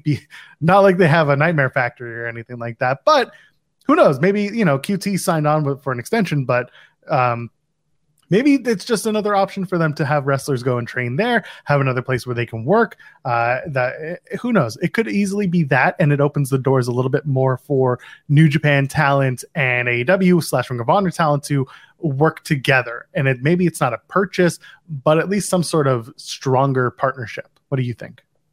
I think you're on the right track with that. I think you're on the right track when it comes to just a stronger partnership between New Japan and ROH. And I mentioned ROH specifically because when ROH was kind of relaunched and on television on Honor Club, Tony mentioned that we were going to see New Japan integration on like Honor Club specifically. And nobody really kind of knew what that meant at the time. People just kind of thought like, oh, maybe some New Japan shows will stream on Honor Club or something.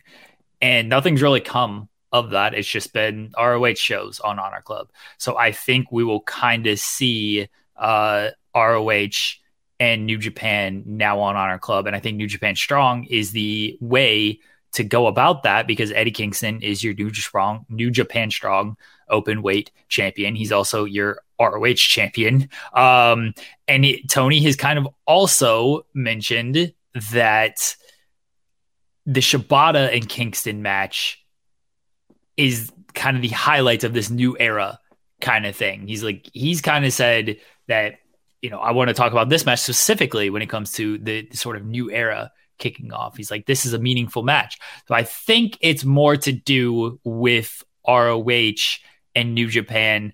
I understand. I've seen in the chat of the new era. If it's New Japan ROH, it doesn't scream a new era for AEW. I get that. I do understand. It doesn't really scream new era for AEW. It just seems like, okay, more kind of New Japan ROH stuff. But AEW as a whole still represents or is part of the representation with that. So in a way, it is a new era for AEW. I don't know what new era you can get with AEW for this, unless you are bringing in a Mercedes or an Edge, and then it is okay.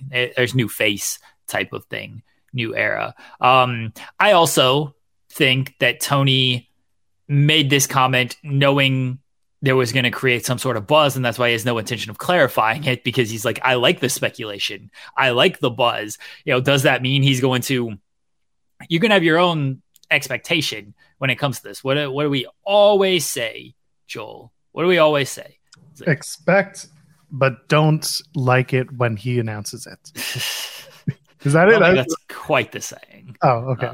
Yeah, I mean that's quite. Speculate, but don't expect. Is the saying. We can speculate. Fair. We can speculate all we want, but it is that we stole that from Jeff Valley Driver. We don't know your royalties. We're going to trademark it.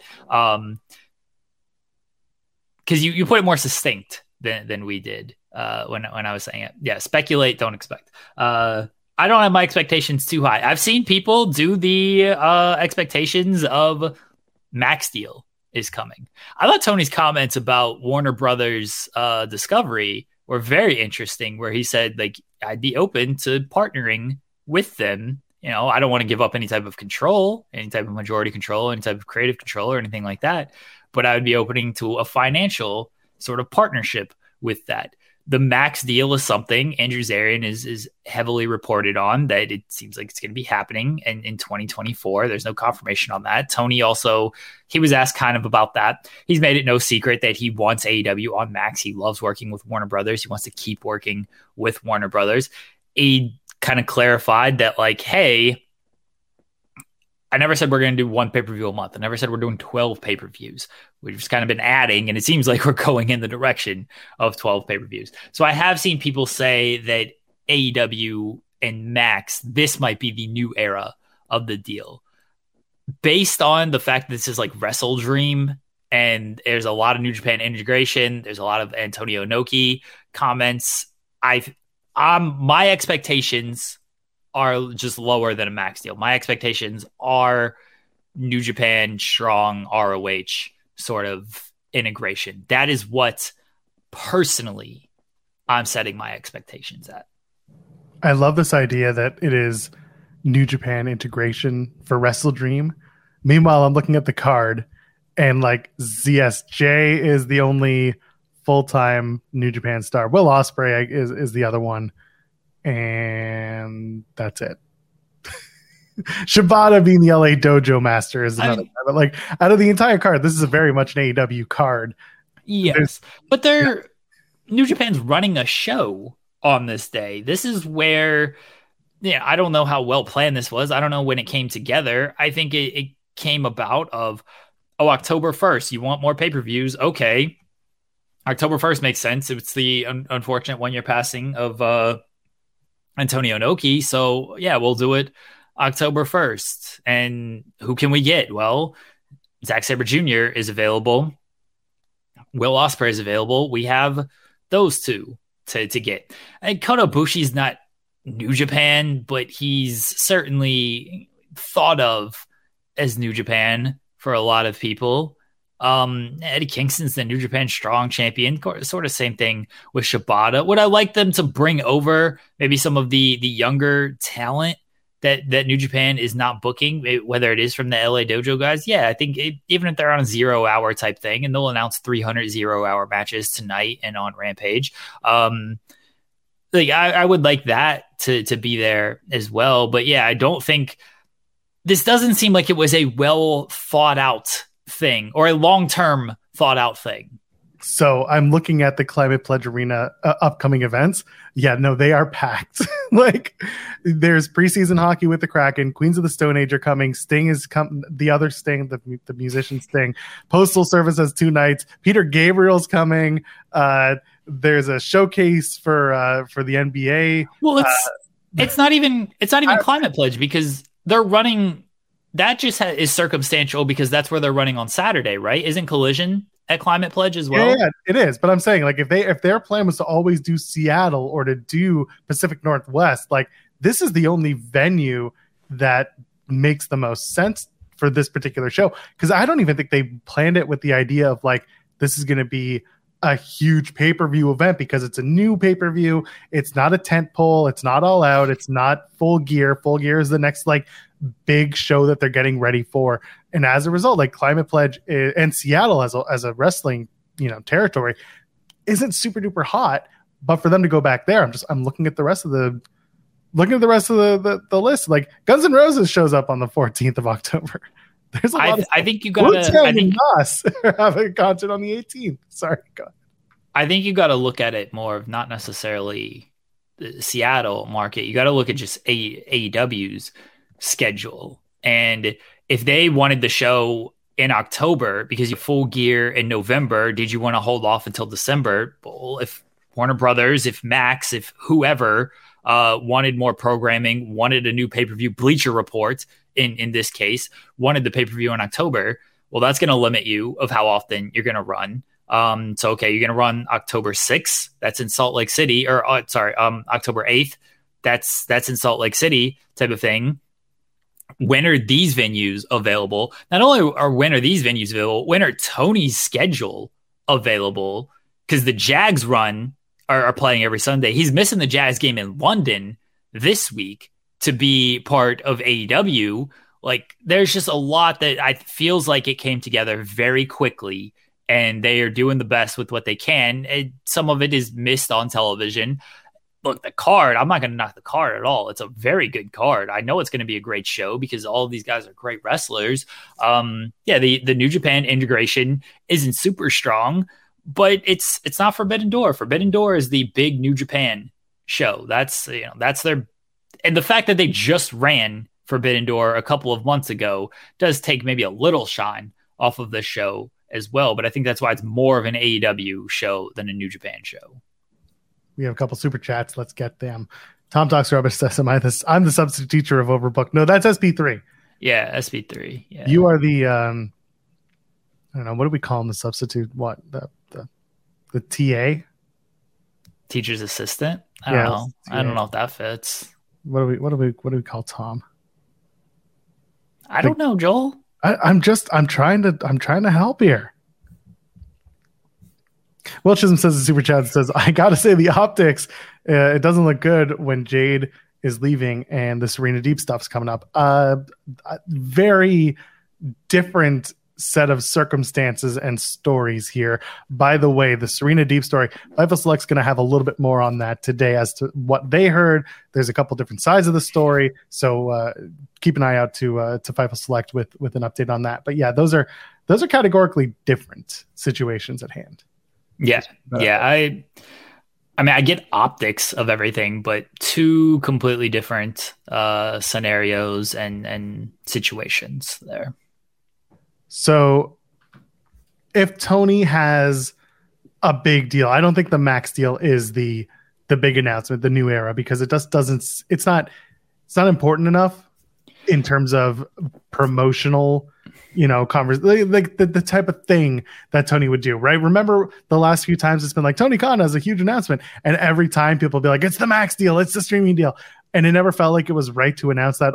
That's not a television thing to announce. That's a press conference, not just press conference, but also like a press release that goes out through media. That's a bigger deal for that. So yeah, go ahead. You were going to say. Oh, that was going to be my point is, yeah, if they do a max deal or anything like that, that's a press release on a, Monday morning or something, Tuesday morning. That's when you're doing something like Collision. Okay, they teased Collision like, hey, we're going to have, but what was the tease for Collision? We'll have more on Dynamite about Collision because the announcement was actually through press releases and press the morning that Wednesday morning. So yeah, a Max deal streaming on Max, that's going through press releases and stuff. This is seemingly a wrestling announcement. And my wrestling announcement would be New Japan Strong ROH. No, Redmond's fire. He didn't say there will be like any type of actual announcement. There's no Tony Khan has an announcement. It was just, it'll be a new era and he will not clarify. That's all we know. So this all came out because on Collision, they had a Wrestle Dream promo that Tony read the voiceover for. And I remember watching it on Saturday and being like, is that Tony doing the VO? Because that's rare. But also I didn't hate it because Tony's voice in AEW is very it's out there, right? It stands out. And it's also rare that he would do a voiceover. So it became a big deal just because, yeah, he did the VO for it and he made reference to a new era. And I think the idea just being that there's going to be something that sets this show apart moving forward from what AEW has been for the last, few years. Because they're approaching an anniversary too. They're approaching their 4th anniversary. This is their opportunity to be like at Dynamite, season premiere, whatever they're going to call it, because didn't Dynamite premiere like at the beginning of October? Yeah. October 2nd. So I assume that's going to be part of this announcement is, we're going to do the big anniversary show, but also this and also that. I assume there will be something of an announcement. I know you're saying not necessarily, but it feels to me the way that Tony was speaking at the conference, at the press conference, the media call, as it were, that something's going to be announced. And I don't think it's going to be blockbuster huge, but I think it'll be something that'll make wrestling fans excited for the product. No, I do agree that something is going to be announced. I was addressing Redmond Survivor. He had not said there is an actual announcement. It like you said, it all started from kind of the new era comment, and then people took that how they took it. The internet runs wild, and then Tony didn't, pour water on it. Tony instead fanned it a little bit and was like, yeah, I'm not going to clarify, like run wild with speculation and stuff. And he seemed very sure. He even made the comment. Here, I'll get the exact comment. I transcribed all the entire Tony Khan media call yesterday, at least a good chunk of it. So his actual comments on it, he debunked the speculation, and he just said, where are we at here? Without completely spilling the beans of everything we're working on, I really do think it is going to be the start of a new era and what we're doing in AEW, and I'm very excited about that. He has also said there are dots you can connect in wrestling, and there are things I'm very excited. He's excited about a lot of stuff. Excited about what we've been doing. I've made bold proclamations. Here's the quote I wanted to really kind of pull. I've made bold proclamations before, and I felt I've always been proven right by them. So that's kind of the big thing. We've come a really long way. We've taken big swings at doing new things this year, in particular 2023. I think he's kind of talking about Wembley there. Has been our most adventurous year, and I want to keep doing adventurous things and make fans talk about AEW and hopefully making new fans of AEW. So those were his comments yesterday during the media call. Tony seems very sure of this, whatever it is going to be good for the fans and is going to be good for AEW, which he should be. He's not going to be like, yeah, it kind of sucks. That'd be hilarious if he was like, we need like a Tony Khan scale of like, all right, Tony, where are we at on the scale of 1 to 10 here? What are we thinking this one is? If Wembley Stadium, which I don't think anybody, suspected was going to happen. And people, they're going to London. I don't think they're going to run Wembley. They're going to get 80,000 fans in there. If Wembley's a 10 on the Tony Khan announcement scale, and a 1 is Christian Cage. Hell no. Christian Cage is a 10 as well, baby. He is now. Yeah. But at the time, come on. And a 1 is no offense to this person. A 1 is Mark Henry, right? Like Mark Henry, nice little get, but like, what has he done? He hasn't wrestled. He does the line in the "it's time for the main event." Otherwise, he's just kind of there. You know what? Actually, a 1 is local sales in Florida. Remember they did that? It's like, oh, this was Jeff on Twitter. Jeff is like, we got a big announcement, and then it's just tickets on sale for Florida Dynamite. It's like, hey, Jeff, maybe let's not do this because this only affects the fans in Florida. This doesn't really help all these other AEW fans. Maybe a 1 is local ticket sales. Where are we at on the Tony Khan announcement? He does have different words for it. I've noticed that. You got to get one of those, like it's like the fire safety out on the floor. Yeah. One of those boards. Yeah. Is it important? Is it very important? Is it extremely important? Is it detrimental? Like, what are we doing here? I like this comment. Maybe he's announcing an AEW show in Japan. Hey, Eddie Kingston, listen to interview with him. He's said that, like, keep telling Tony you got to run Japan, run Budokan. Like, what are we doing here? You run Sumo Hall one night, run Budokan the next night. Let's go here. So maybe I'm not mad at that. I think though, based on the media call yesterday, one, it is kind of some New Japan Strong integration. I wouldn't be shocked if we get a little Daily's Place integration with this as well. Tony spoke very highly about, and you can tell when Tony, I've learned to read to read a little bit Tony's just tone and things. He spoke very highly of like Daily's Place and how many stars were created out of sort of the pandemic era, how many stars like found their footing during the pandemic and have now gone on to, now they are even bigger stars in the company. So it was curious just how much he really spoke about that. So I think there might be some Daily's Place, maybe New Japan Strong at Daily's Place.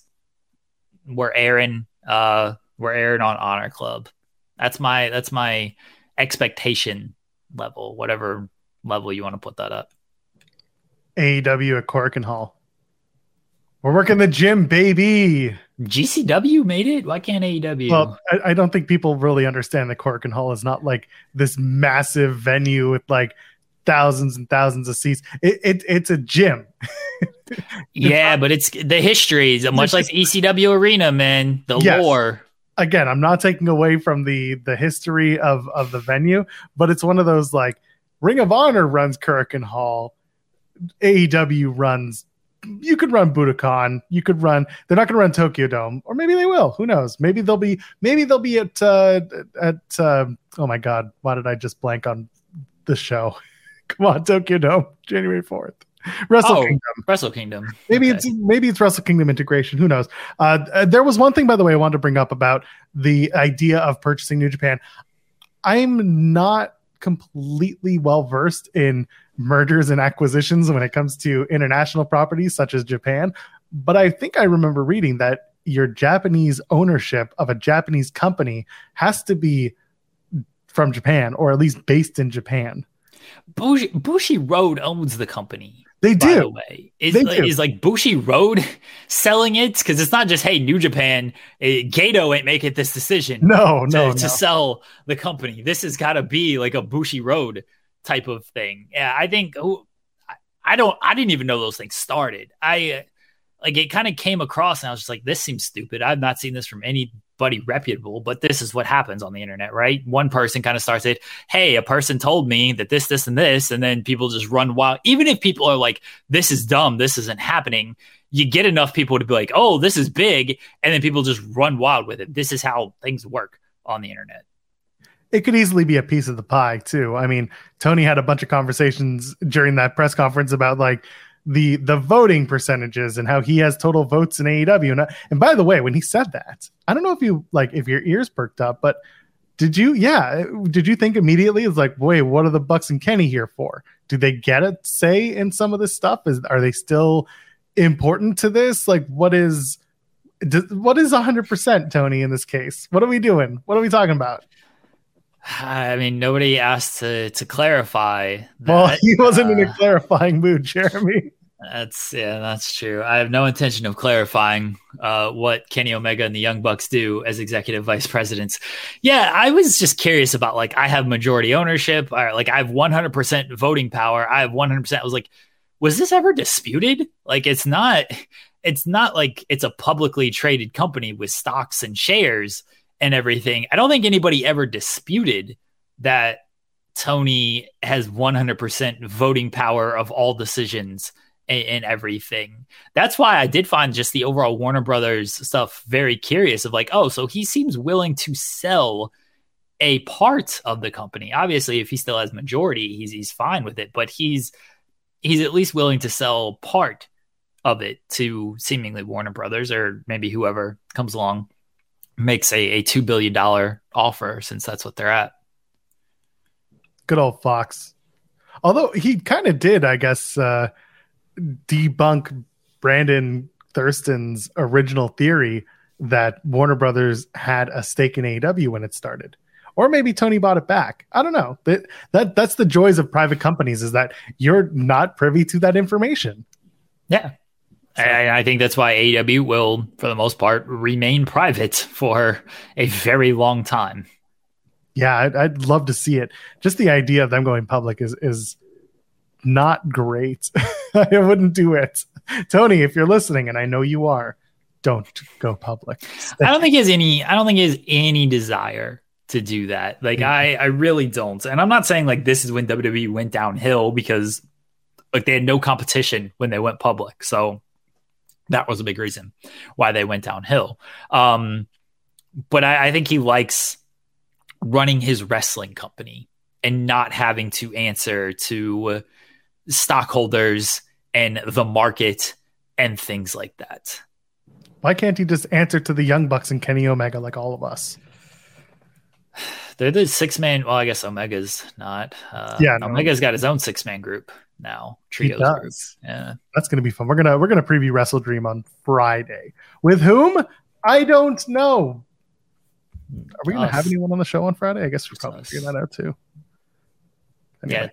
Yeah, we'll figure it out.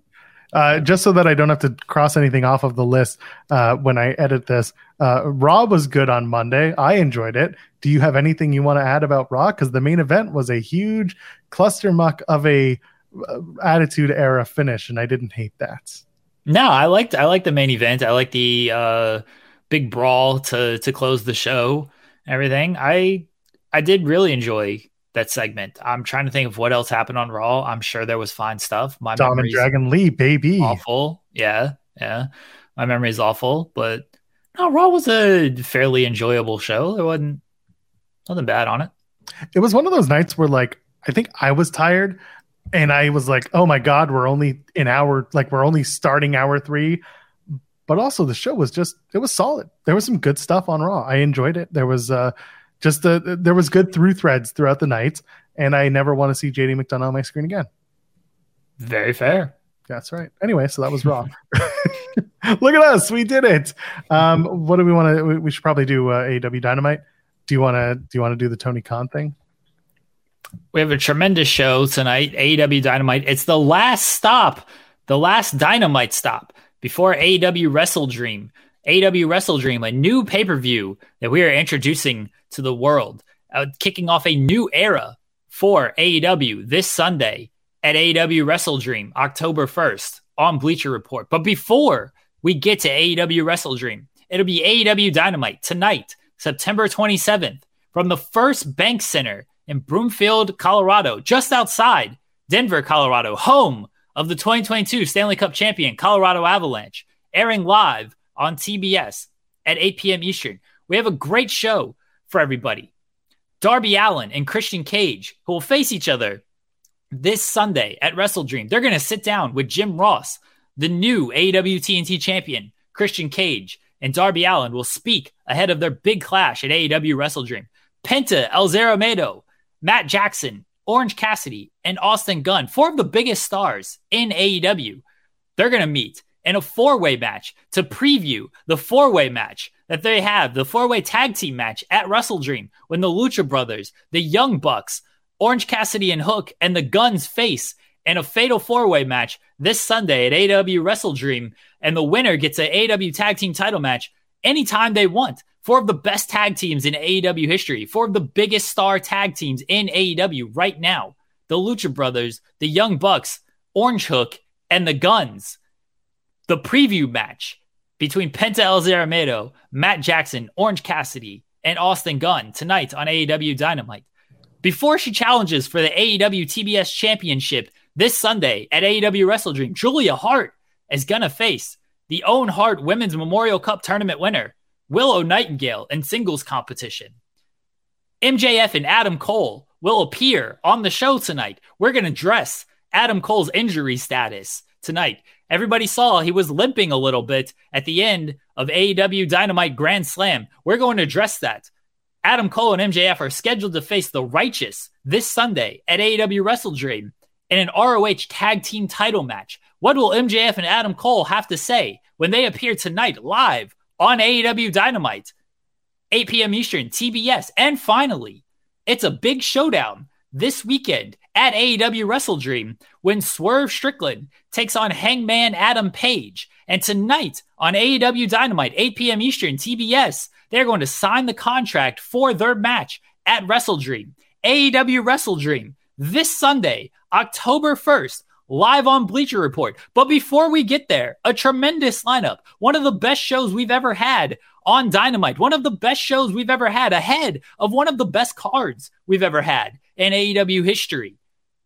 Tonight, AEW Dynamite, 8 p.m. Eastern, TBS. Tune in. And tune in this Sunday, everybody, to AEW Wrestle Dream, October 1st. It's going to be a tremendous show as AEW kicks off a new era for wrestling fans.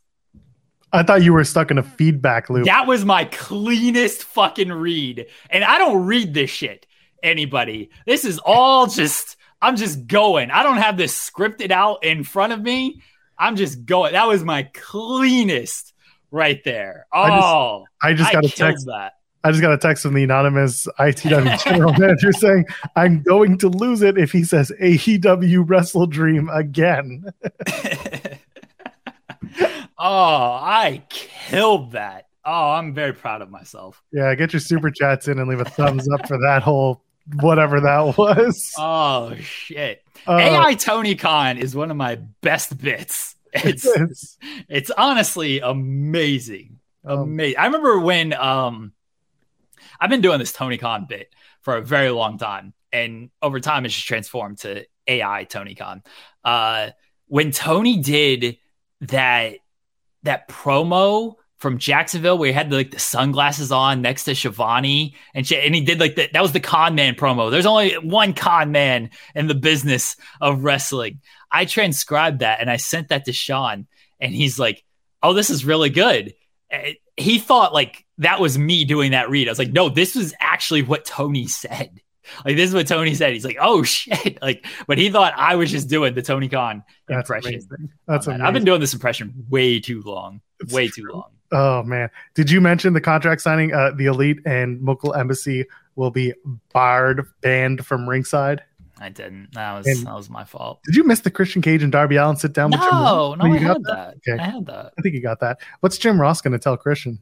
Is Jim Ross going to ask Christian about fatherhood? Oh, Christian's like, Jim, you're a father. I don't know where he goes. You know what? Christian's going to be like, Jim, I hear you had a father. And your father, when you acted up, used to give you a bag of puppies and a hammer. What? Have you not heard this story? No. It's in JR's book. I can't read. It was fair. That is the role that you play here. The story, by the way, trigger warning: animal abuse. Don't if you're done now, you're done. JR was supposed to watch over some puppies at his home, his childhood home, and the story was that he looked away. One of the puppies or one of the dogs got pregnant, and they couldn't keep the dogs, so his dad punished him by giving him the puppies in a bag with a hammer. It's some sociopathic shit. Absolutely not. It's in the book. I am not speaking out of school. It's in the damn book, and it's disgusting. So if Christian Cage talks about that, I will be, whoo. No, anyway. Don't need that at all. Absolutely not. I don't know why we're doing the 4-man tag match. I get it. There's going to be a 4-man tag. Like it's a preview. I just think that's always been a bit lazy to me, having the tag teams do a 4-way match. Are they going to have the other ones do a match on Collision or on Rampage? Hopefully. That's probably it. Yeah, it's going to be. You got to build momentum, Joel. Hook, Colton, Nick, and Ray Phoenix, but it's going to be a 4-way match for the International Championship instead. No, that kind of. Maybe it doesn't give away the winner. It feels like Phoenix would win that. Colton Gunn, new AEW International. I'm for it. The Guns rule. I'm for it. Too. Yeah, it was messed up, by the way, Jeff Valley Driver. The story is very messed up. But yeah, I don't know. Those 4-way tags, or those 4-way matches going into 4-way tags, and it's always a thing. And then Willow and Julia, that was supposed to happen on Collision, and then they changed it to Kiera Hogan. So whatever happened there, I guess they didn't want to beat Willow ahead of Julia making the challenge to Chris. Why? Julia's probably going to beat Willow tonight. I know, but that's what kind of makes it weird, is that maybe they do a non-finish, or maybe Chris Statlander makes a save or something. I don't know. Maybe you were reading too much into it, and Willow legitimately wasn't cleared for something. And yeah, it's possible. And she just couldn't get clearance on that day. Who knows what it was? And now she's okay. Because wasn't that's all it was, right? Like Tony said, she just wasn't cleared. We don't know why. Could just be she made the save and everything, but maybe she just wasn't cleared enough to wrestle, and now she's fine. We'll see. Either way, it's gonna be an interesting episode of Dynamite going into Wrestle Dreams. So I'm looking forward to that. We can get out of here a little early for a change, right? I think we've given ourselves that opportunity. It wasn't travel issues. She was on Collision. Yeah, she was on the show.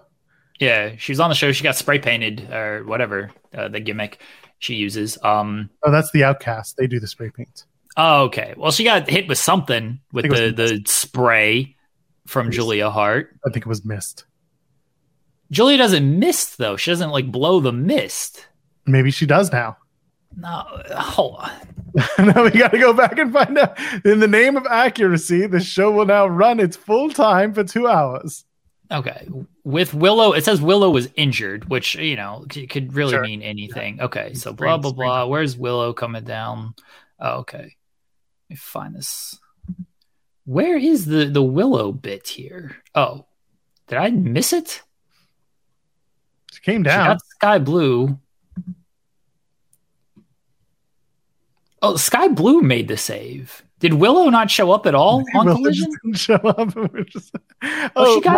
Nigel informed us that Julia Hart attacked Willow Nightingale earlier this afternoon, and Willow could not compete tonight.